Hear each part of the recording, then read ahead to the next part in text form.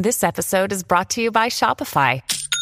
Forget the frustration of picking commerce platforms when you switch your business to Shopify, the global commerce platform that supercharges your selling wherever you sell. With Shopify, you'll harness the same intuitive features, trusted apps, and powerful analytics used by the world's leading brands. Sign up today for your $1 per month trial period at shopify.com/tech, all lowercase. That's shopify.com/tech.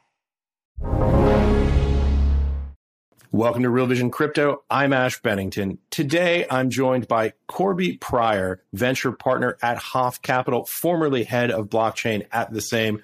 We talk today about the metaverse, Web3, cross-chain blockchains, decentralized time, and much, much more. Corby, welcome to Real Vision Crypto.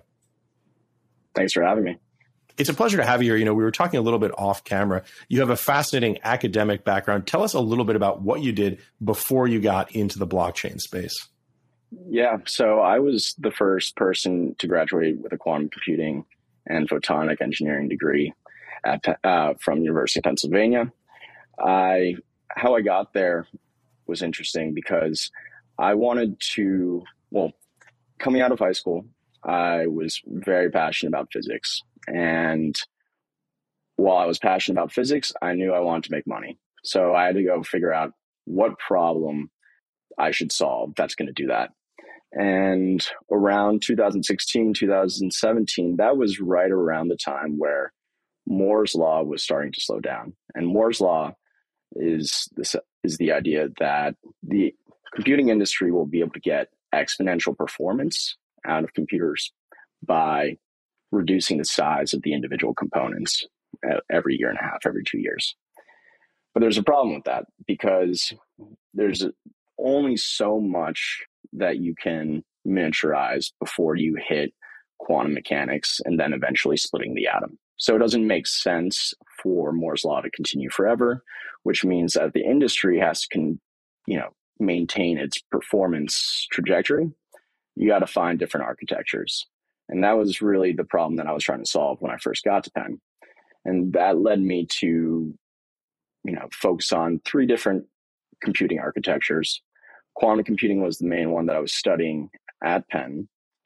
And then I took a look at neuromorphic computing, which is how do we get the architecture of the brain and put it onto a chip, as well as blockchain architecture. So at the time, all 3 of those looked like they didn't work. So I'll start with neuromorphic computing because that one's interesting. The reason why it doesn't work right now is because just like cells in the brain that die, the individual components on the neuromorphic chips die just like brain cells. So there's no way to get brain-inspired hardware that could, in theory, be really useful for AI and machine learning, but just not there yet because we can't figure out how to keep these chips alive. The blockchain I started doing in 2017, primarily from a trading perspective, but then also a bit on the smart contract level. And that was just a really confusing time period. It was hard to see the use case. I had people asking me to do like big peer-to-peer Bitcoin arbitrage with people in Venezuela, and there was false volumes on the exchanges, and there seemed like there was just too much noise and sketchy people at the time, and it was in large part true. It's a completely different story now. And then with quantum computing, which is what I mainly focused on the academic side, I would characterize that experience as trying to get a whole bunch of different types of computers to work when they don't really work. So I should say you and I met at a party a couple of months ago, and I was just very impressed by your knowledge of this space. But also, you're a young guy, obviously very near the beginning of your career, and yet you already have a track record as an institutional investor. Tell us a little bit about the transition to Hoff Capital and what you were so passionate about doing in the investment space. When I realized that I was too early for all these computing paradigms, the only way that I could really see myself staying at the frontier of tech was through early stage VC. And when I linked up with Hoff Capital, that was summer of 2020, the summer of COVID. And I got there. I knew nothing about VC. I did not know how tech companies worked. I didn't understand how much of the world worked, actually. I only understood how computers worked. And so I credit those It's a pretty guys good for start, teaching me. Yeah, I got super lucky every single time. Those guys gave me a really great foundation in terms of just how to evaluate companies. And it's been an exciting ride. When I got there that summer, it was around a 40 million AUM fund. And as of today, it's, I think, over 1.1 billion. And we didn't really scale our team with the AUM. So it's been very crazy. So let's talk a little bit about the technologies you were investing in. I mentioned at the beginning of the show, metaverse, Web3, cross-chain blockchains, and decentralized time. Talk a little bit about those areas. There are obviously some things that are very much kind of ahead of the curve right now that people who are really interested in the space from the computer science side are talking about, but are still not yet broadly known outside of the digital asset space. Tell us a little bit about why those things are so significant. I think it's helpful to contextualize some of these focus areas within the history of why Bitcoin was created. And ultimately, it was to create a better financial system that was secure and trustless. And what really opened up my eyes during my experience at Hoff was when it was during DeFi summer, which for people who weren't there, it's like hot girl summer, but for crypto nerds. And I was trying to wire money on a weekend from my bank account to do some interest rate arbitrage on Aave and Compound. And when I realized that I had to wait until Monday for the bank to open, I realized that the blockchain financial infrastructure was going to be the design that wins out. And so when we're designing financial infrastructure, we have to make sure that the system is as secure as possible. We cannot build janky technology.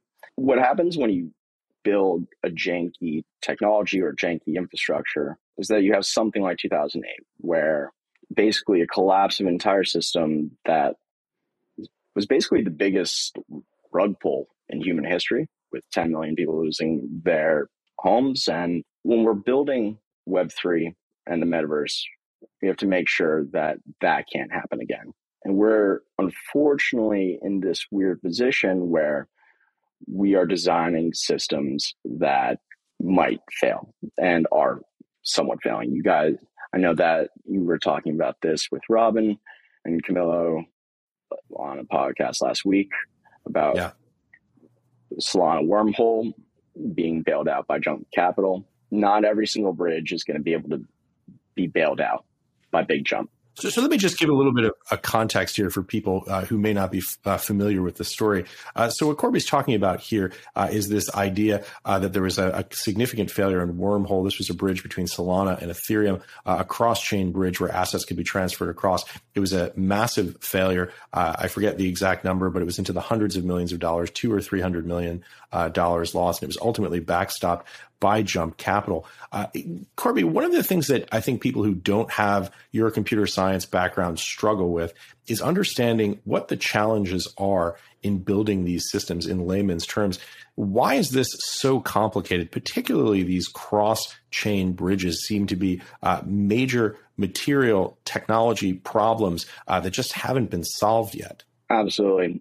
It's one of those systems that I think the space as a whole hasn't really been able to diagnose the problem. Because originally when we were talking about crypto interoperability, we were thinking about getting tokens from point A to point B. Now, you can get tokens from chain A to chain B, and no problem. It's actually not that complicated. But to do it in a secure way, that's the problem. That's the challenge, right? So if you wanted to send cash from a bank, from two different banks, you send an armed car with armed guards, and it's very robust process, because if you send that millions of dollars in a golf cart between banks, it's going to get robbed or exploited. The problem here is that we have not figured out how to secure the communication channel between two blockchains. And the way that I think about it is that a blockchain is a database, and the database stores assets, and these assets need to be secured somehow. So what is actually securing it? Well, it's the consensus layer built into the protocol. And the way to think about the consensus layer is that it is code that sets the laws and the rules of the network. So everything that happens within this consensus layer is allowed to happen and is safe and secured. And the way that these laws of the consensus are enforced are through the decentralized validator nodes, which are constantly checking every transaction to make sure that it is in accordance with the law, effectively. What does that mean for cross-chain? If we want to have secured communication between two different databases, then we ultimately need to have consensus layer that's designed to regulate the laws between chains. So if we, in the wormhole hack, there was nothing went wrong on the Ethereum side. The consensus, the security was maintained. Nothing went wrong on Solana's side. Security was maintained. But the problem was that there was no consensus securing the transactions between the two. So how do you actually go about fixing that? Is that you need to build a cross-chain bridge directly into the consensus layer of these protocols. And what that looks like is, instead of a validator node just validating and coming to consensus on transactions in the network, it's also validating, improving the state of the other chain.